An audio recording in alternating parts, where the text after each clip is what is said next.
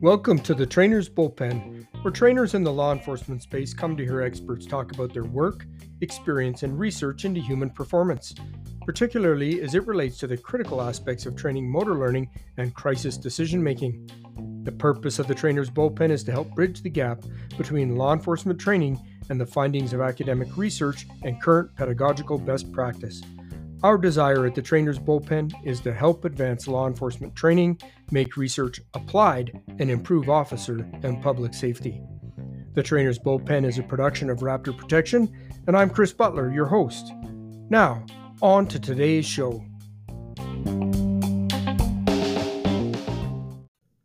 Welcome to episode 22 of the Trainer's Bullpen, the evaluation of tactical movement and firearm draw performance during charging knife attacks, with Dr. Michael Kantor, Assistant Professor of Exercise Physiology at Ohio Northern University. It is, of course, no surprise to law enforcement officers and trainers that edge weapons can pose a lethal threat to officers. Many of the critical blood-bearing vessels lie very close to the surface of the skin, and even a small blade or an improvised edged weapon can quickly inflict potentially fatal injuries. Law enforcement trainers owe an extreme debt of gratitude to Lieutenant retired Dennis Tuller, who in 1982 first explored the question of at what distance does someone charging at an officer with an edged weapon pose a potentially lethal threat to the officer. Well, Tuller found that a subject could cover 21 feet in the time it took an average officer to draw their handgun and fire one round. Now, although some additional peer-reviewed research has been done since Tuller's original work on how fast suspects can sprint and cover ground and how long it takes officers to react, draw, and shoot, Dr. Kantor's current study using advanced measurement technology is the first one to deeply explore the movement patterns and draw kinematics of an officer when a suspect is rapidly charging. In this critically important interview, Dr. Kantor discusses the research, the findings, and the shocking implications of this study for law enforcement officers and trainers. Summary of the implications include the myth of the perfect draw technique and the fact that successful officers do not repeat techniques, they solve problems and repeat desired outcomes. One-handed shooting at close range, those attacks, the brain will drive forward the draw and shooting response at the speed of survival. This typically involves shooting one-handed as the muzzle clears the holster. Next, movement is king, and static range training instills exactly the opposite outcomes that officers need to survive these encounters. Next, functional fitness is lacking. Fitness training regimens need to be designed to develop the explosive, fast-twitch muscle system that officers need to be able to move rapidly, and many more important takeaways from this interview. This study, the evaluation of tactical movement and firearm draw performance during charging knife attacks, was published in Police Practice and Research in 2023. And just a reminder, this study is available to you over at the Trainer's Bullpen website at www.trainersbullpen.com.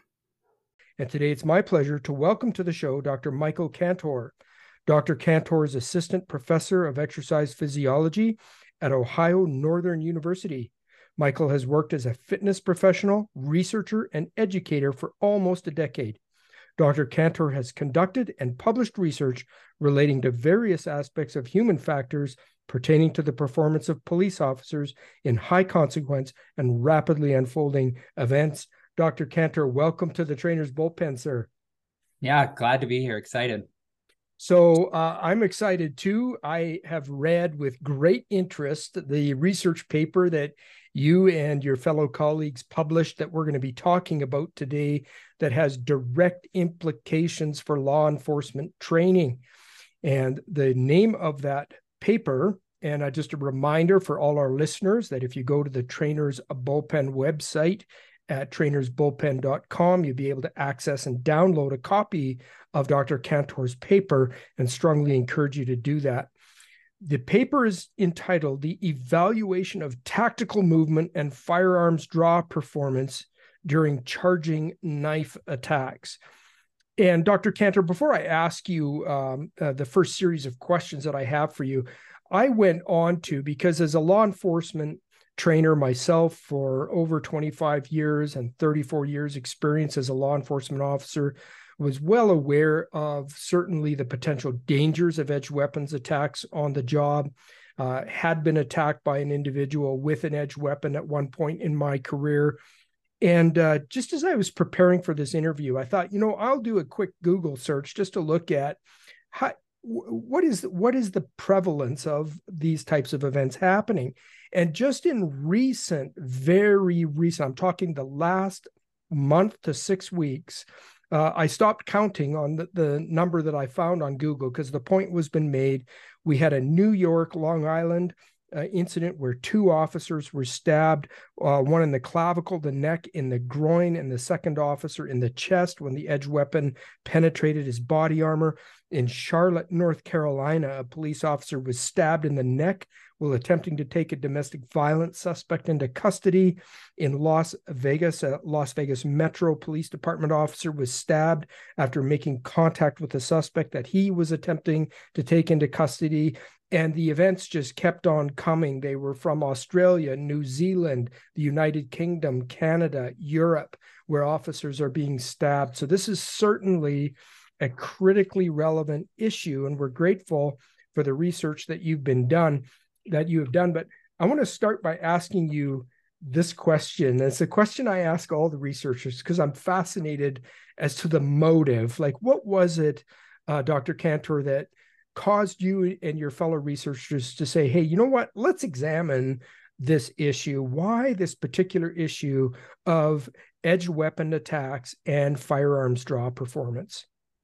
Yeah, so it originally started when we were putting together a brief commentary on the reasons why a police officer should approach the passenger side during a traffic stop. And the reasons behind that, with just having the A pillar and B pillar and the passenger seat, just giving an officer more time to respond if it does turn violent.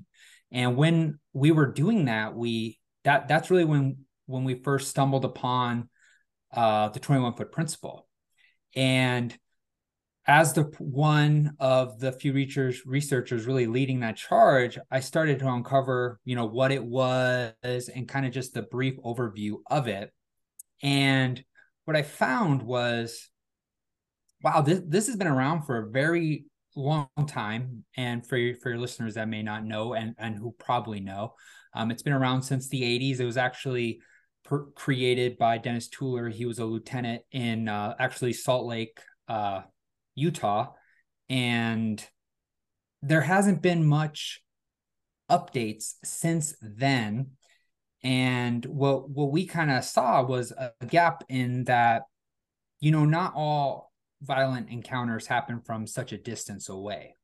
And one of the main things that we kept on seeing was how this was kind of being used in blogs or other research that they were really trying to put it in a position where this is the only way, this is the best way.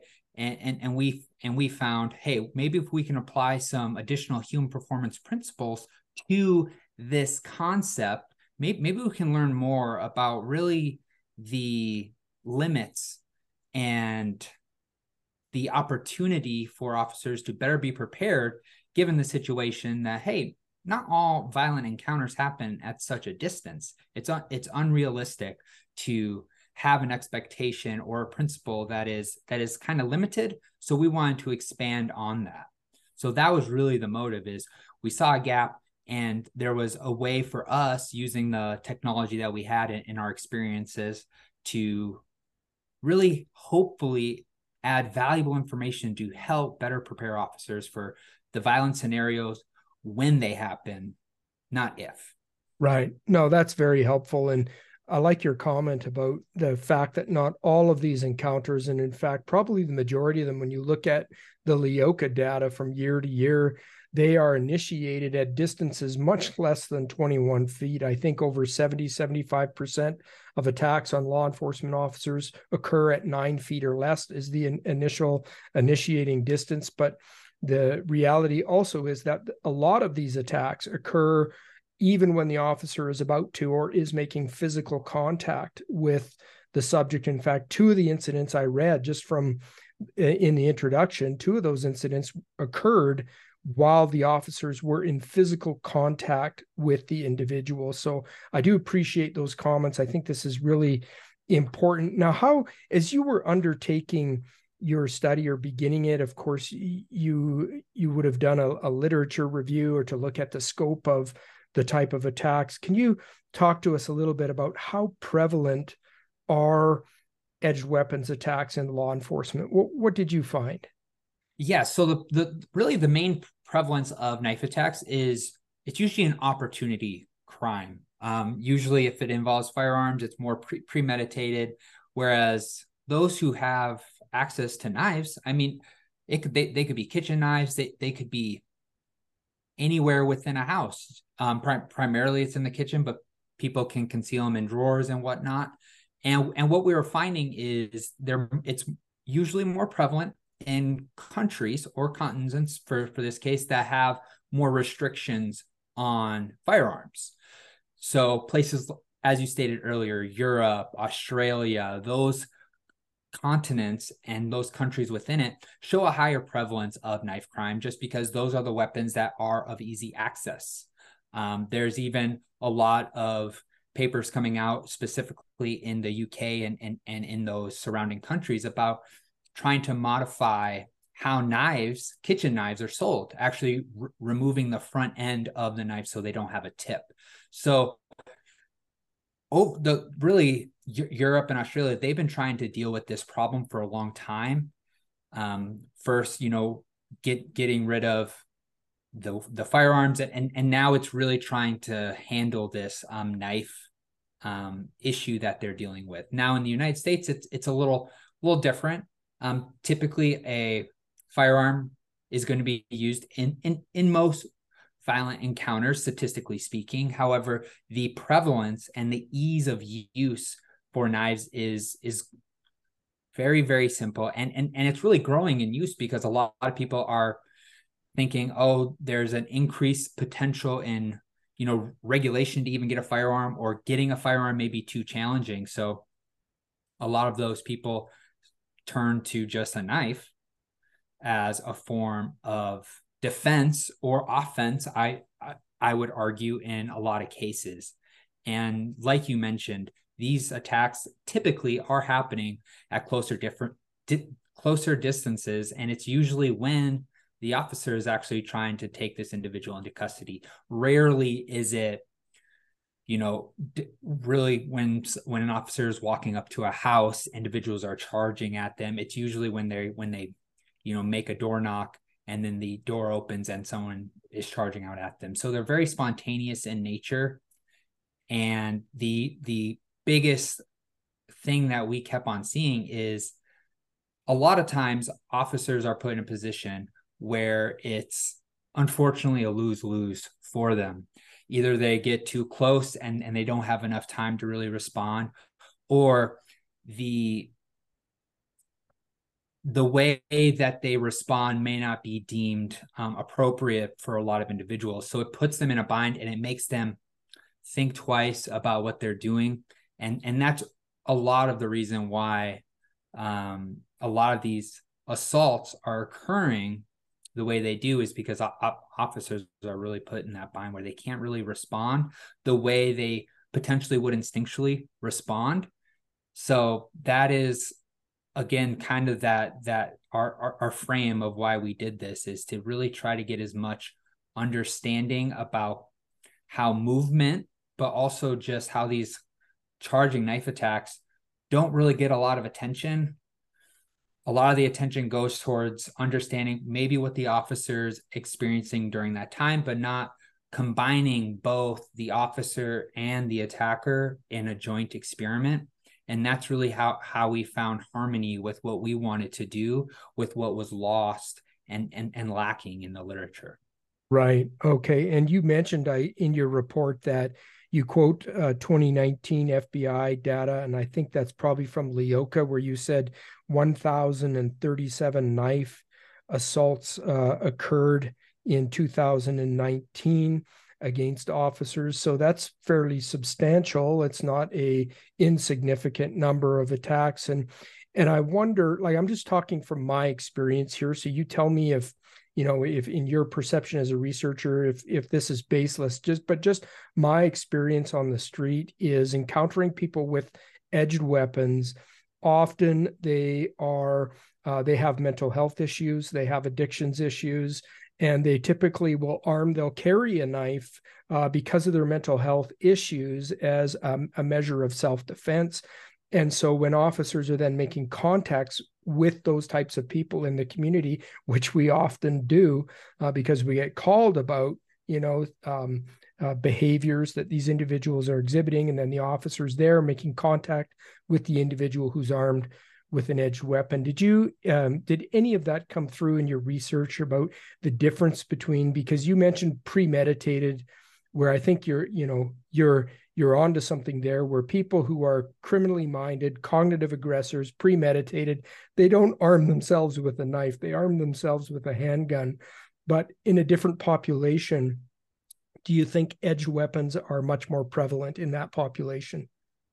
Yeah, I necessarily can't speak on statistically the prevalence of, say, knife wielding in different populations, but what I can really speak on is the understanding that in the US, getting a firearm can be a little simpler, whereas those who are experiencing some type of mental health issue, they are going to get flagged and not be able to use or receive a firearm if they choose to. So they're going to have to resort to something easier, which for violent purposes, a knife is a great way to conceal it and use it. A lot of what we were trying to do in our study was look at the human performance factors of knife attacks and how we can apply our background as sports scientists to this population. I wouldn't feel confident in my understanding of the mental health and how that impacts weapon selection, but I definitely think there is a general understanding that those who may be experiencing those episodes or that disorder, they may be more likely to act in those ways where they feel that they need to do whatever they need to do to protect themselves and are more likely to act spontaneously, just out of desperation, compared to those that are more premeditated, are acting more logically to do some type of harm. So I think there's that balance, but I think there's a lot of work that's needed to understand that aspect and Right. how, before even getting into, knife attacks, working on de-escalation and understanding cues of what's triggering individuals to act out and all of those preemptive actions that can be done. Whereas our study, that a lot of what we're going to be talking about today, is once all those ships have sailed, what can we do? Right, exactly. And now you briefly mentioned the 21-foot principle, and I noticed you were very careful to use that word principle because most law enforcement trainers would use the word 21-foot rule. And I think it was even published at one point in an old periodical called the 21-foot rule. So, first of all, I want to ask you, why do you call it a principle rather than a rule? And then I'll have a follow-up question on that. Yeah. So a lot of what we kind of were deciding was, we heard both, and it was a fine line that we were walking, because we wanted to make sure that, when we discussed this, that we weren't necessarily trying to make the principle seem less than it was. We wanted to kind of discuss how there was more to expand on. So, in our paper, we really wanted to highlight and you kind of saw is we wanted to make sure that the term we used was it allowed for expansion, whereas things like rule seems really concrete, whereas principle you can build upon that, and that's really why we used it. And legally how we kind of discussed it was, if you use rule, it's kind of set in stone. Now if we can use principle, like how it was, again, how it was originally presented, it allows for more expansion of it. So that's really the way we came at it, because we knew we had to be careful. Yeah, sure. And that makes perfect sense. And the reality is that there are very few, if any, tactical rules in law enforcement. I mean, because as soon as you use that term a rule, it becomes inviolable. Like you said, it becomes concrete. And officers are always operating within a milieu of contexts that are constantly changing and different in every incident. So to look at these types of tactics as principles is certainly, I think, a more appropriate way to go. Now, you mentioned in your paper here in the introduction some research by an individual by the name of Sandel et al., Sandel and colleagues, that was done in 2020 that I think built upon the 21-foot principle.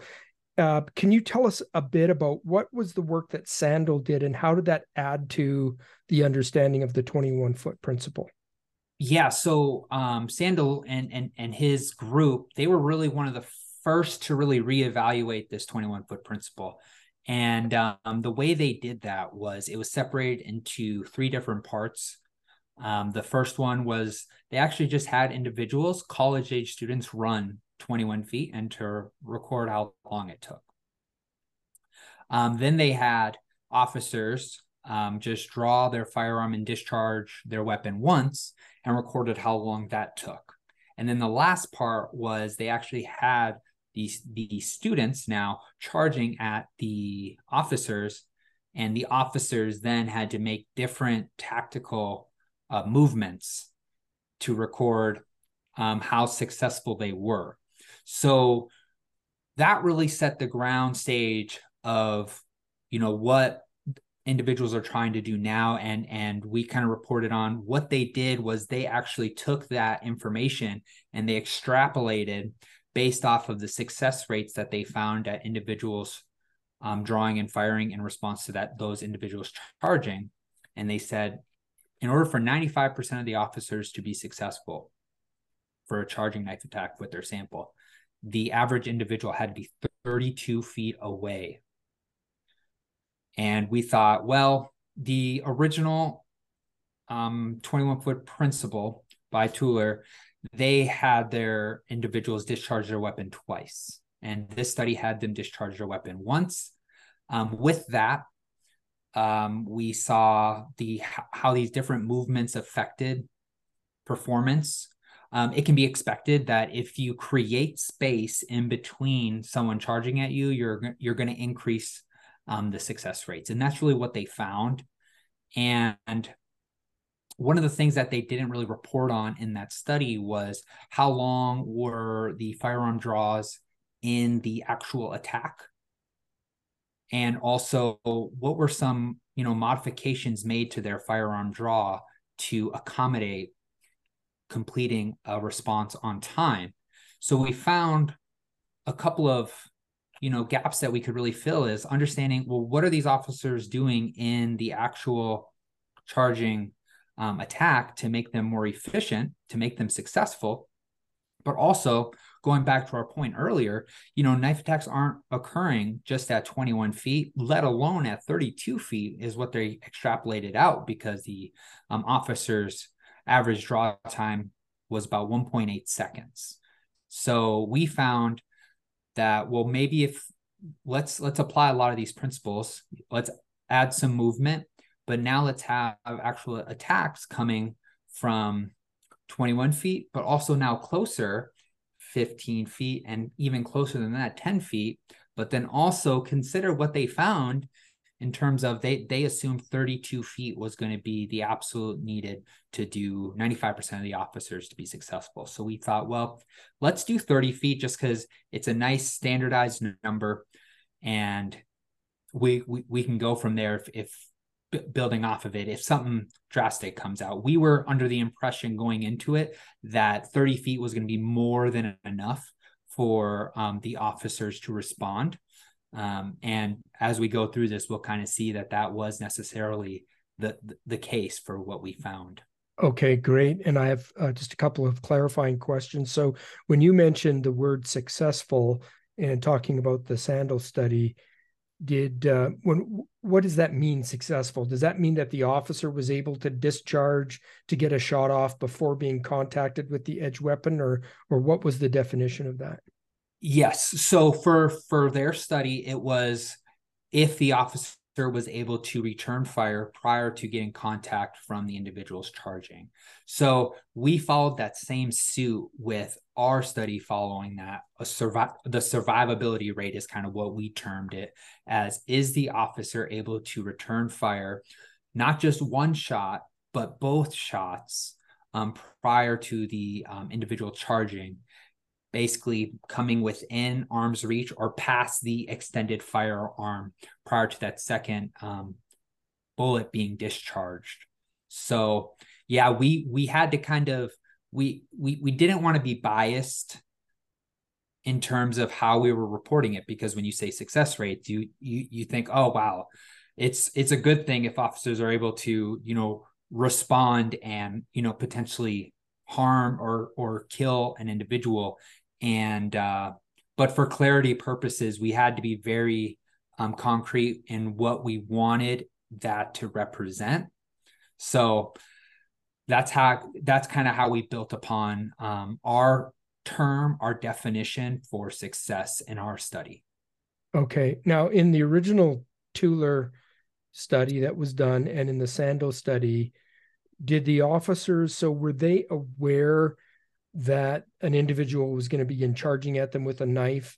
So what I'm trying to get at here is that were they already primed with that information, and so they were just perceiving and responding, or was there some assessment phase in the decision making loop? Nope, you are exactly right. They were primed. They knew that the individual was charging. It was just a matter of when. So it was strictly reaction time and skill execution at that point. There was no startle of, oh, they're moving now, I have to react. That wasn't the case. They knew that the individual was charging at them. So we want to be as consistent with what was previously done to kind of mirror and build upon the original 21-foot principle, but also Sandal's work, which was great. It really laid a good foundation for us to build upon and to expand on. Sure. No, and I think that's great. That's helpful.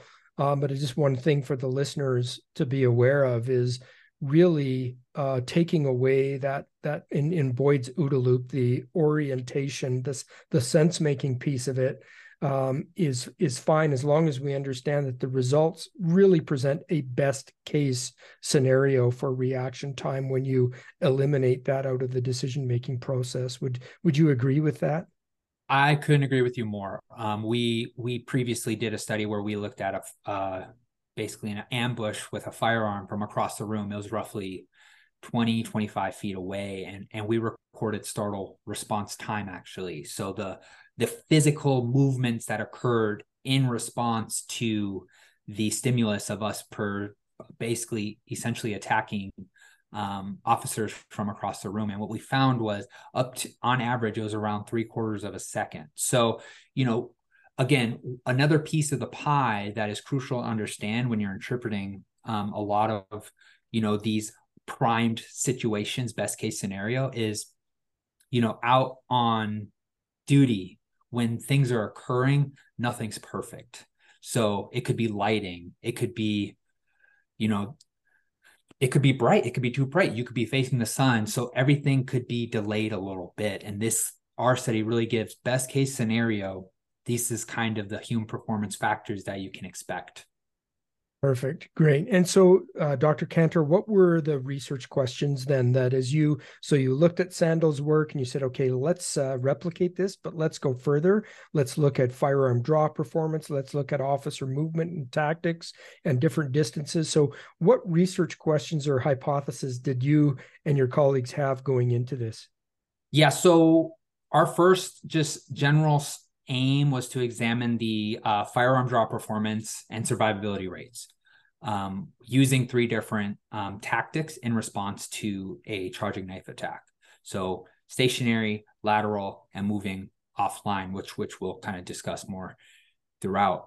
And really what we were interested in was how do those three tactics and firearm draw performance kind of differ at 10, 15, 21, and 30 feet. Now, we kind of wanted to see what was the safest distance and what was the best defensive tactic implemented on to kind of end with the highest rate of success. So again, our hypothesis was, of course, the 30-foot distance would be the safest. But in terms of tactic, we sought out and thought the lateral tactic, which was moving offline to the holstered side, was going to have the highest rate of success. And then kind of our last more exploratory aim was just to see kind of how officers' firearm draw performance was during those scenarios and what was optimal. Like what would lead to a higher success. And we'll kind of talk about those modifications that we saw, and specifically the firearm draw performance times that can be kind of seen as, a goal to be able to get to ensure protection at those certain distances. Excellent. One of the most common things that I have encountered, and I suspect other trainers have as well, is the natural reaction of officers when there's that, especially spontaneous attack at close range, is as you try to get distance, because I think the brain is just naturally wanting you to get far away from that threat, and so it seems the automatic response is to backpedal quickly. And officers are often, as they're scrambling and backpedaling to try to get their handgun out. Did you look at backpedaling as a tactic in this study as well? We did, yes, we did, and it was actually very hard for our officers when we actually had them hold still. They instinctually moved a couple of times, and we had to redo it and say, you got to try to stay still. I know it's hard, but they definitely we did the back pedal and then the moving directly lateral. A lot of the officers that we had, they kind of had a mix between back pedal and lateral, kind of going at a 45-degree angle backwards rather than a straight 90 degrees or straight backwards. So they kind of had that mix just instinctually. A lot of it was, that's just what they practiced. So us trying to kind of cue them and get them to do kind of against the grain for some of these was an interesting experience. Sure. Okay, why don't you tell us a bit about the methodology? How did you outfit the officers, and how did you undertake the study? Yeah, so we had a good collaboration with a local police department. They were awesome. And basically what we had them do was when they came in, we hooked them up. Obviously, I guess I have to say this. We did all of their violent, more weapons were removed, and they were just given a official training pistol with simunition rounds. But then we hooked them up with wearable motion sensors, and that allowed us to see joint kinematics up to 128 hertz per second. So that means we were getting 128 measurements in the elbow, shoulder, all the joints of the body every second throughout the entire scenario. In addition to that, we had them recorded using a high-speed camera.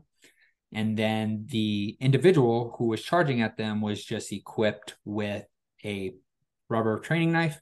And essentially what we did was, starting at the closest distance, which was 10 feet, the tactic was randomized.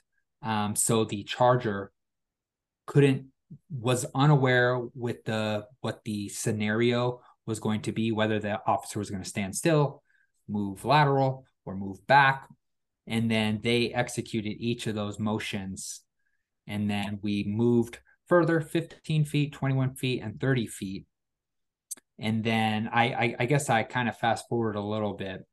At the beginning of the entire trial, before they did any charging knife attacks, we just collected a baseline draw. We just wanted to see, under no duress, when we just asked them, hey, I want you to execute a practice draw as quickly as you can and discharge twice. And then we recorded that time. And that was used to kind of see the differences in firearm draw performance at each of the distances, but also when executing each of those tactics. So in conjunction with the camera and the wearable kinematic sensors, we were able to get really good, rich data on firearm draw performance, trigger cadence, and also attack speed from the knifed attacker, who was essentially trying to simulate the 21-foot principle speed, which is around, in 1.5 seconds, you're covering 21 feet, which is anywhere from 9 to 11 miles per hour. So each charging attack was simulating that exact speed that was deemed an average healthy male traveling. So we really tried to replicate the original 21-foot principle as much as we could, but by also elaborating on Sandel's study to make it a little more in-depth with a little more measurements taken into account. And those wearable sensors, so you said they're recording at 128 hertz. So, I mean, that must have been just a amazing amount of data at the end of that study. How many sensors were on each officer? So we had 15 sensors on each officer. So you could see almost any limb of interest: elbow, knee, ankle, head, neck, hips. You could see it all. Of course, we focus a lot of our attention on the arms to really get a better understanding of the firearm draw. And one of our figures, you can really see the breakdown of the firearm draw, specifically on the dominant elbow. And that really gives a good indication of kind of the different phases all the officers had to go through into just receive the weapon, but also to discharge it in a short amount of time, which was very enlightening for us to kind of see. And it allowed us to really be able to pick apart the effective portions of the firearm draw for a lot of those officers, but also some of the drawbacks or modifications that they made, because we were able to see it so clearly because of all those data points we were able to collect. Right. And I certainly noticed that when I read through the study, and I was fascinated to see that just the difference, and we'll get to this. So a bit of a spoiler, though, is that when you looked at the kinematics of the draw stroke on those different distances, I was amazed to see the variation that existed in really, officers were not replicating a draw stroke. Like there, I think we often think as firearms trainers, and this is the point I want to make now as we go on, is we spend so much time on the range, on the static range, just draw stroke, two-handed draw stroke, draw stroke, draw stroke. And we think if we just get this biomechanic or this kinematic pattern down, then that's what the officer is going to replicate in the real world. And it just doesn't work that way. And your study, to me, just really blew that out of the, blew that myth out of the water. Yeah, and we didn't expect that going in. We had some thoughts that, with standardized draw speeds and how long it would take for an individual to charge at 10 or 15 feet. We kind of had a thought like, these officers, in order to be successful, are going to have to make some modifications. Where that was going to be, we had some hunches, but really what we saw, and a lot of those pictures that we shared really demonstrate just those small but really critical modifications that a lot of the officers made.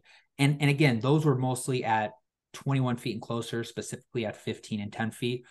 Almost all of the officers at 30 feet, it was your standard firearm draw that you would see on the range.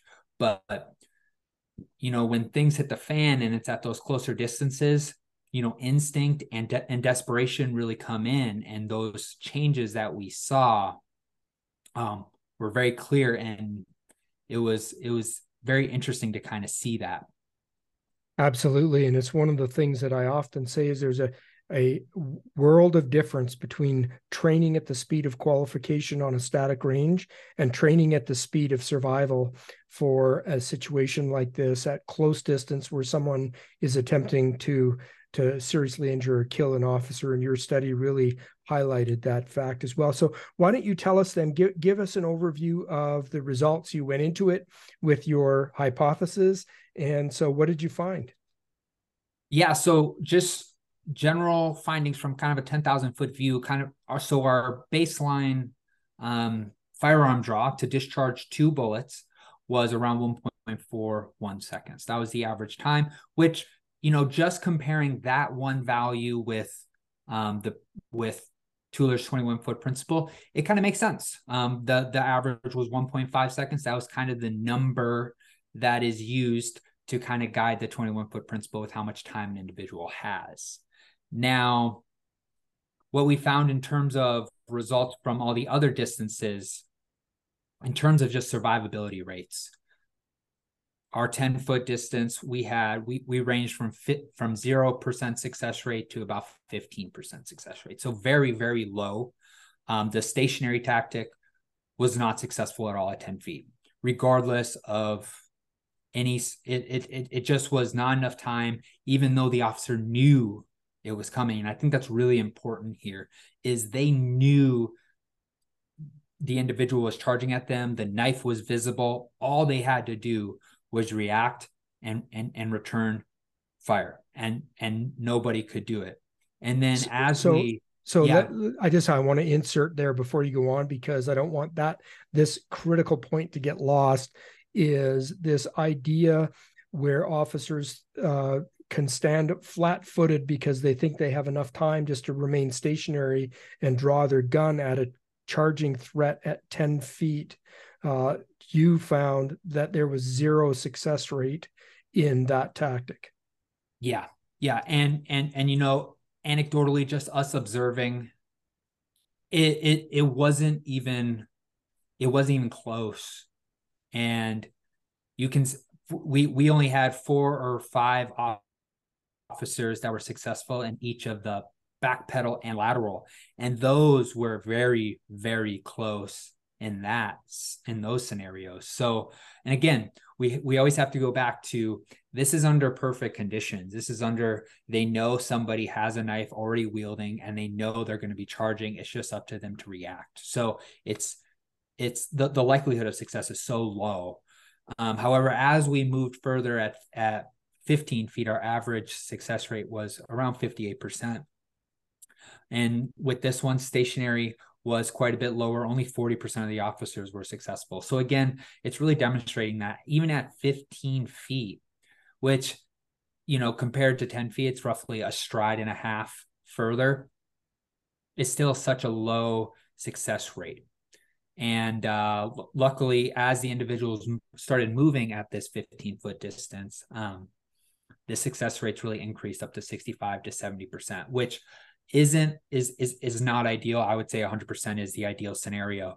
However, what we kind of found is, that's really that sweet spot where you're going to see those officers who are highly skilled and proficient in movement and their response. Those are the ones that are going to be a lot more successful at that distance, whereas those who aren't as rehearsed in their response, they're typically going to be a hit or miss at this distance. Whereas as we moved further at 21 feet, that's really where all of our subjects were very, very successful.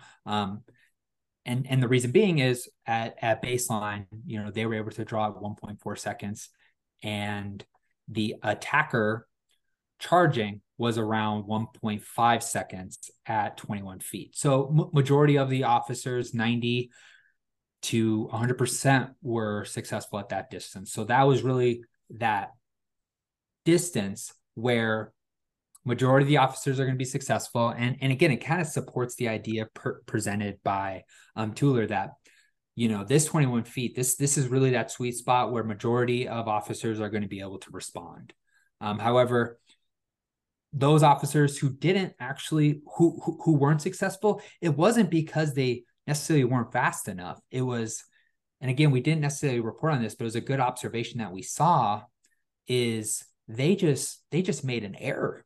Maybe their hand slipped. Maybe they weren't able to withdraw it on the first pull. They had to go back for a second one. It was those small details that put them behind the curve, and that's what caused them not to be successful. So I think that's Now, really, yeah, sorry, I just want to interject there because I think that is critically important for trainers to hear what Dr. Kantor just said, is that when officers are now performing under pressure, under real world and this wasn't even real world pressure. This was just a research study, but there was pressure to perform. And even under the sterile research conditions, there were performance errors. And in the sporting world, they would call that a choke. So there's some type of a performance failure that happened. And again, we often say that officers don't rise to the occasion, they fall to the level of their training, and the critical importance that the training environment is representative of the criterion environment, so that we reduce the chances of those types of performance errors happening. And doctor, you mentioned, I just want to go back to 15 feet for a second, because this is important. So at 15 feet, the officers who stood stationary and attempted to draw, their survivability rate was 40%. But as soon as they started to move, the officers who moved laterally improved their survivability rate to 70%.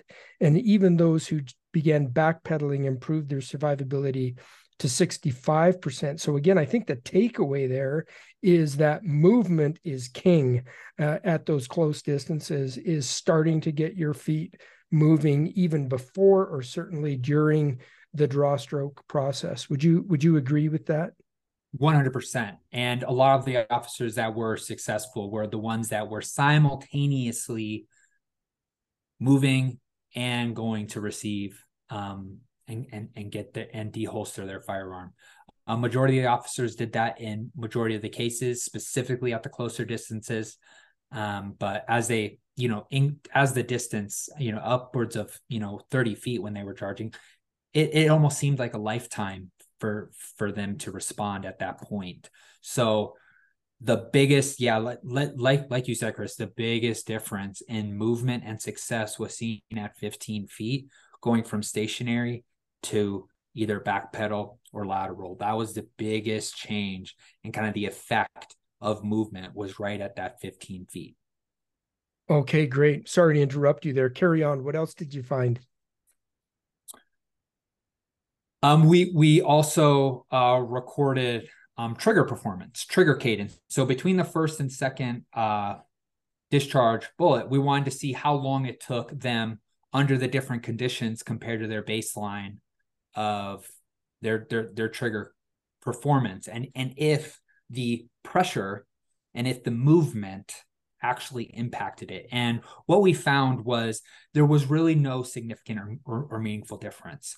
One of the constants that we can be sure about based off what we found was trigger cadence isn't going to change that much, and especially not enough to really drastically change the outcome or the duration of the firearm draw performance.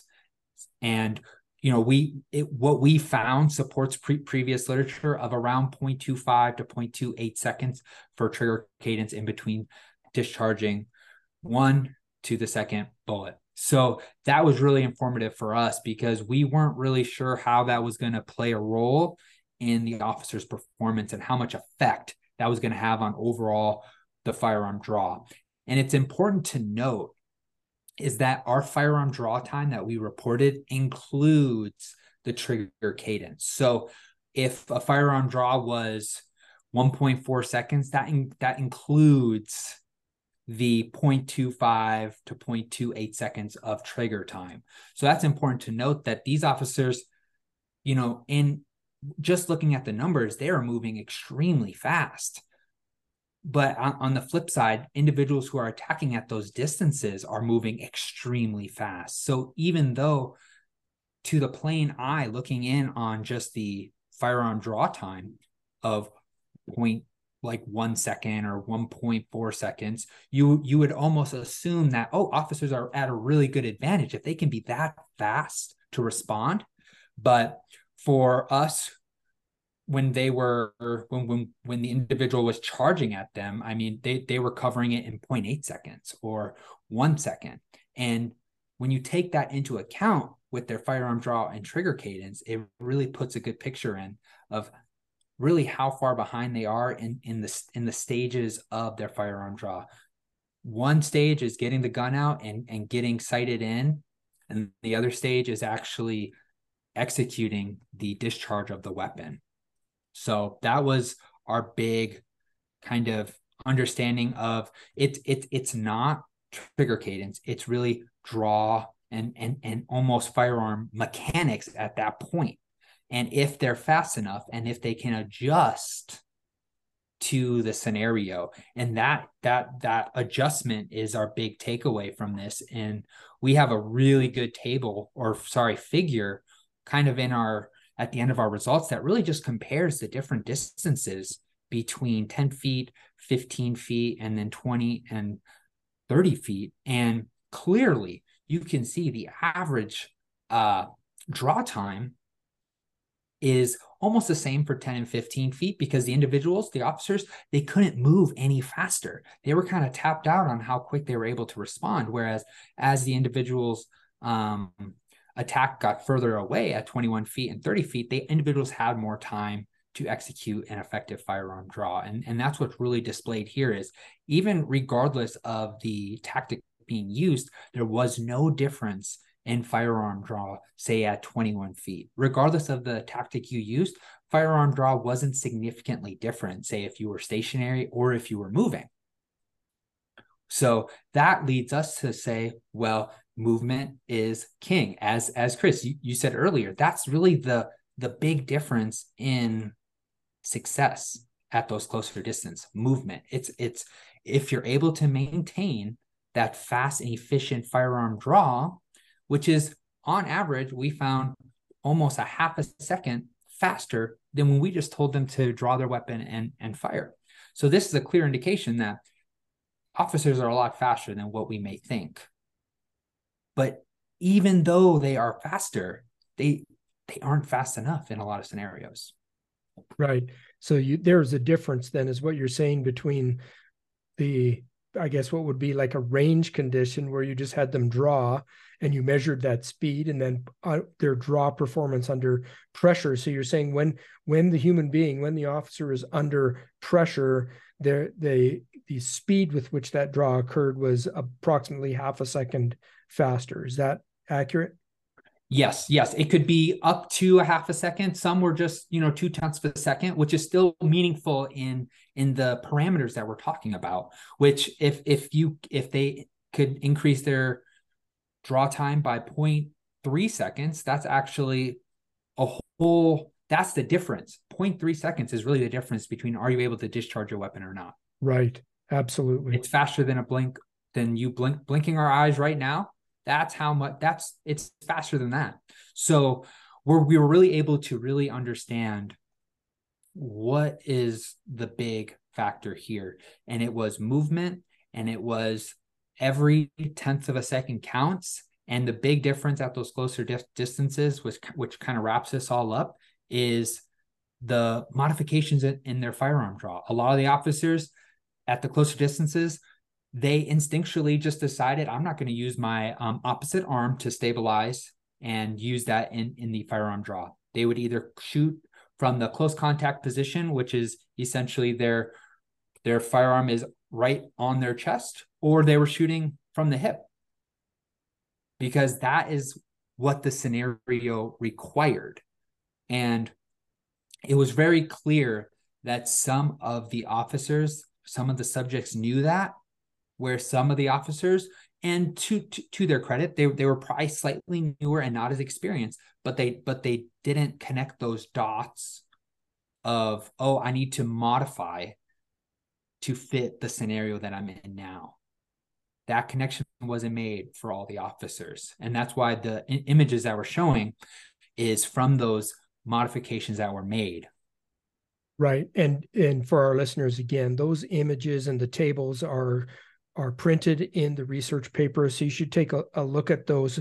And Dr. Kantor, when you saw, so those draws that occurred that were adaptive draws. So one-handed draws, like you said, at those closer distances where officers were either shooting in a tuck or from the hip position.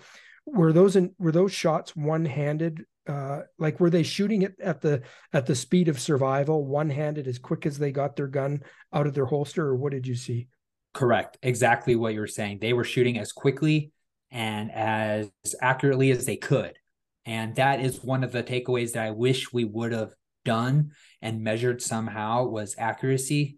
But given our parameters, we couldn't figure out really the best way to do that. So that is one aspect that that could potentially impact how those modifications really impacted success. Because if you're returning fire and using these drastic modifications and not being able to sight in and see what's going on the other side of your barrel, there's a good chance that the accuracy and really the value of each discharge decreases because there's the impact of a center mass contact and a arm or grazing the arm contact. It's going to drastically change how effective you are at containing that individual charging at you.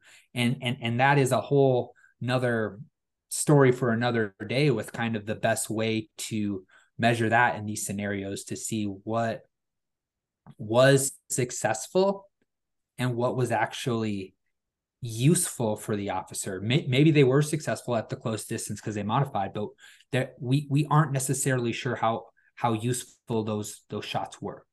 Right. But I think, for me, Michael, when I read your study is what I highlighted and really stood out to me is that if this is what you're seeing in the research, and that is at close distances, 15 feet or less, there's such time compression and urgency to respond that the officer's brains is driving a motor action that is a one-handed draw, one-handed shot, and moving one while shooting one-handed, that surely should tell us that our training needs to reflect those conditions. And I think largely there's a massive vacuum currently in most law enforcement agency firearms training because we do very little one-handed drawing and one-handed shooting, especially on moving targets, moving threats. And so your comment about accuracy is very important. I mean, when we look at the average accuracy, we know it's around 35% or so in officer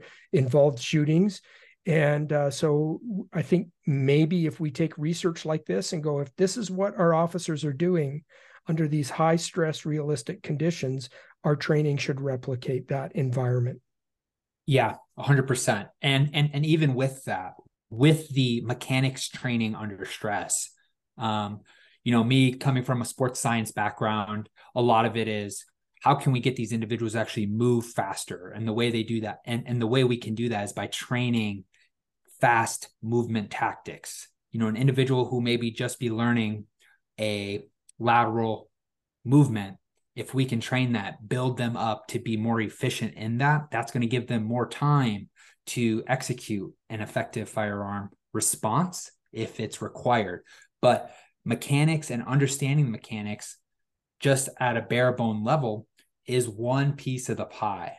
Now that you understand what you need to do under this stressful situation, how can we get you to move as quickly as possible? And that's through obviously proper commitment to the actual fitness side of it, but also the tactical drilling on a consistent basis under real world stress. Because if we can train our body fast under stress, we're going to perform under stress very well when it comes to the point where it is required of them. Right. Okay. So let's unpack that a little bit more because I did want to get into this. I know we're coming up quickly on an hour, but this is important from a tactical fitness perspective. And so I appreciate your background in that. And when you look at the importance of lateral movement and the speed of that. Now, as I understand it, that type of movement is called a ground reaction force, a horizontal ground reaction force, to be able to move rapidly laterally one direction or another. And there's certainly specific types of training that can target the systems that are required to optimize that movement. So can you tell us a little bit about that? Because I think it's very important. Yeah. So in a real nutshell, muscular power is going to be the biggest factor in being able to move fast. Now, the way we do that is by moving lighter weight as quickly as possible. And whether that is body weight through agility movements, such as movement through cones, or it can be as technical as power cleaning, overhead press, med ball throws, whatever it may be. But muscular power is so vitally important for officers because power allows you to be quick and strong, and being fast is the best case scenario for officers to contain a situation before it gets out of hand. And I say that because strength is good. It is good. I'm not going to be angry at an individual who is very, very strong. But if you cannot be quick with that strength, you increase the likelihood that an altercation gets drawn out and individuals can get injured. Whereas if an individual is powerful, muscular power, they are able to move quick, avoid conflict, but also when conflict arises, they're able to contain it quickly. So that is the huge takeaway with just general fitness for officers is muscular power. That is going to be the big important factor when you're trying to see what can us who are trying to educate and train these officers moving forward, what is the big fitness category that we should be thinking about?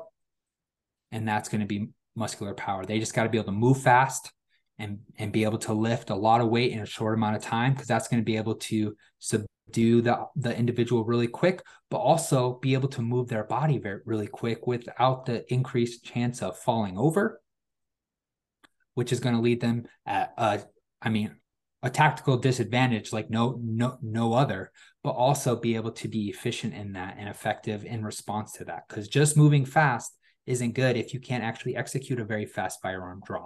So it's multifaceted. So muscular power, but also building upon the mechanics of a fast and efficient draw.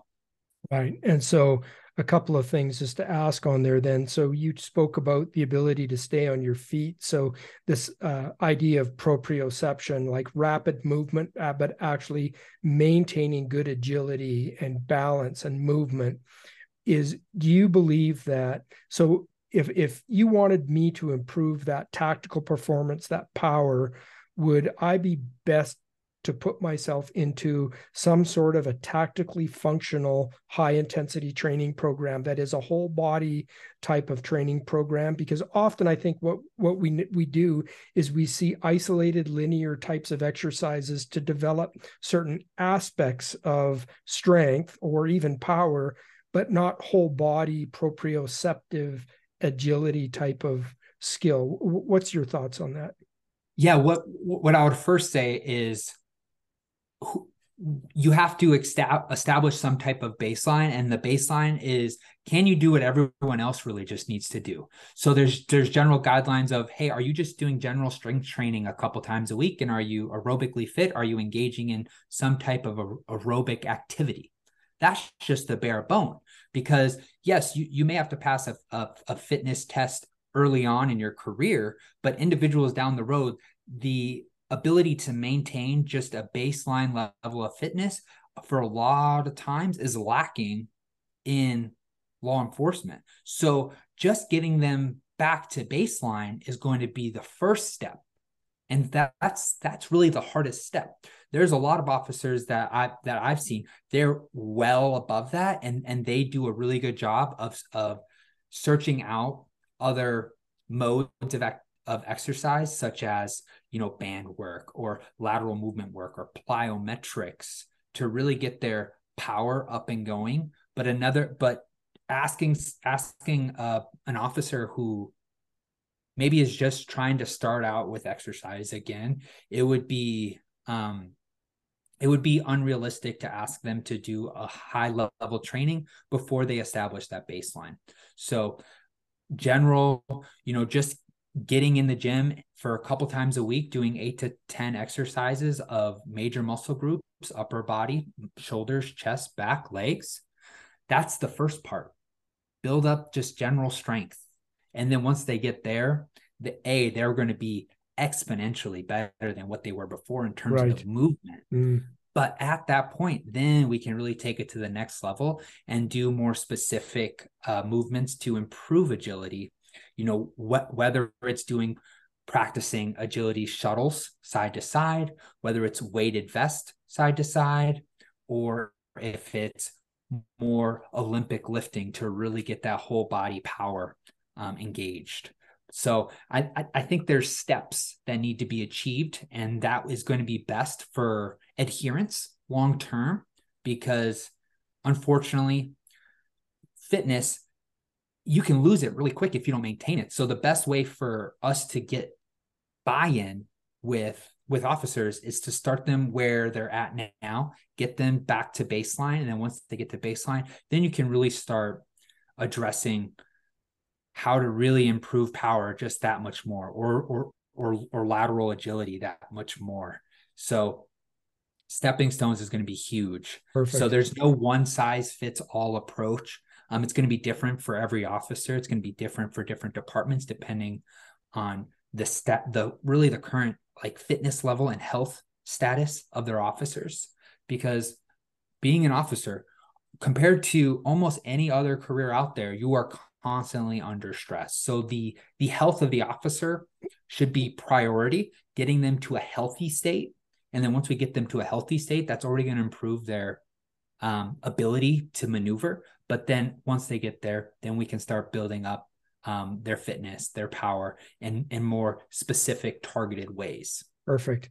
Good. Excellent. So I have in my mind three significant implications from your research paper. And there may be more, but I think if trainers can grasp onto these three, think about them and apply them. And the first one is that standing stationary with a rapidly aggressing threat is simply deadly. We've got to get officers moving off the spot, either laterally or backpedaling. But as soon as we can get them moving, we significantly improve their survivability rates. That's number one. Number two is that officers will often engage in real world situations and draw strokes one-handed, return fire one-handed, because they're shooting at the speed of survival, not the speed of a gunfight. So our training should ensure officers are having the opportunity to train under those types of realistic conditions. And the third implication is that officer fitness for rapid lateral movement is key. The minimum baseline fitness is helpful, but what always strikes me, Dr. Kantor, is that athletes will spend more money and more time in personal training to go out and win a medal than a law enforcement officer will invest in their own training and their own fitness in order to ensure they come home to their family at the end of the shift. And so fitness is absolutely king. Did I miss any, Doctor? Do you want to add anything onto that? Is there any questions you wished I would have asked you that I didn't ask you that you want to provide comment on? I think all three of those are very, very, I mean, you hit the nail on the head. The only thing I would actually add to that in terms of you compared the athlete getting personal training and the officer not being willing or able to invest in themselves. I would say that just like any organization and their employees, it comes from the top down, and there has to be investment from the top to these officers. That is the long lasting way for officers to develop the fitness level to be healthy and to be fit and effective at their job, just like athletes. And again, that's the lens that I bring it in, and I think it's important because we treat athletes on this high pedestal because they're able to win Super Bowls And one of the reasons why I really enjoyed this study, but also just entering the world of tactical research, specifically with police officers, is you are not training for a gold medal or a win. You are training to survive and improve the outcomes of these violent scenarios that officers will encounter, knowing that the support system for these officers has to drastically improve, and it has to get prioritized, because if not, there's going to be just a continual downturn in just the ability of these officers to be athletes. And I know that sounds weird to say, but police officers, law enforcement officers are athletes, and they have to be treated as such. Therefore, they need the resources with fitness, health. I would go as far as say nutrition and injury prevention, just as much as your Division I professional athletes. This group needs it just as much, if not, I would argue, I would say more. I think they need more resources than what professional athletes get. They need to be treated almost like royalty, because they are doing such a challenging job. And I come at this with no real, I say it's no necessary police experience out in the field per se. I come at it from a sports science lens, looking in and seeing how much time and effort we put into athletes and how much time and effort is not being spent on this population. That's why I've spent the last 4 years trying to learn as much as I can and to add information and human performance measures to this area, because this group is lacking in evidence-based practices of how to use their fitness and human performance measures to improve their outcome, preparation, and efficiency out on duty. So that's kind of me in a nice bow of why I do what I do. I went from wanting to get first place with the subjects I was dealing with to, hey, how can we get these individuals home at night to their family? And that's what drives me every day, to really work with these individuals and learn as much as I can to help these individuals. Well, thank you, Dr. Kantor, and your dedication and passion for doing that certainly came through in this interview. And we thank you for the research that you did, this research paper, not only this one, but the other research that you've been involved in, and undoubtedly the other research papers that are going to be coming off your workbench in the coming months and years. We appreciate that, because it is this research that helps us use an evidence-based approach to advance officer and public safety. So thank you, sir, for what you do. Thank you. I appreciate coming on here and being able to share a little bit of what we're doing. And, I appreciate just the opportunity I've had to be able to apply my skills and to apply my newfound passion to work with these individuals in this profession that, most down-to-earth individuals who are just so caring for, they are willing to put themselves in front of danger to protect everyone else. And, they deserve so much praise and appreciation for that. And I'm just trying to do everything I can to kind of just make their day a little bit easier with some information they can use day to day. Well, thank you for that very much. And we look forward to having you back on the Trainer's Bullpen. Absolutely. Looking forward to it. Thank you.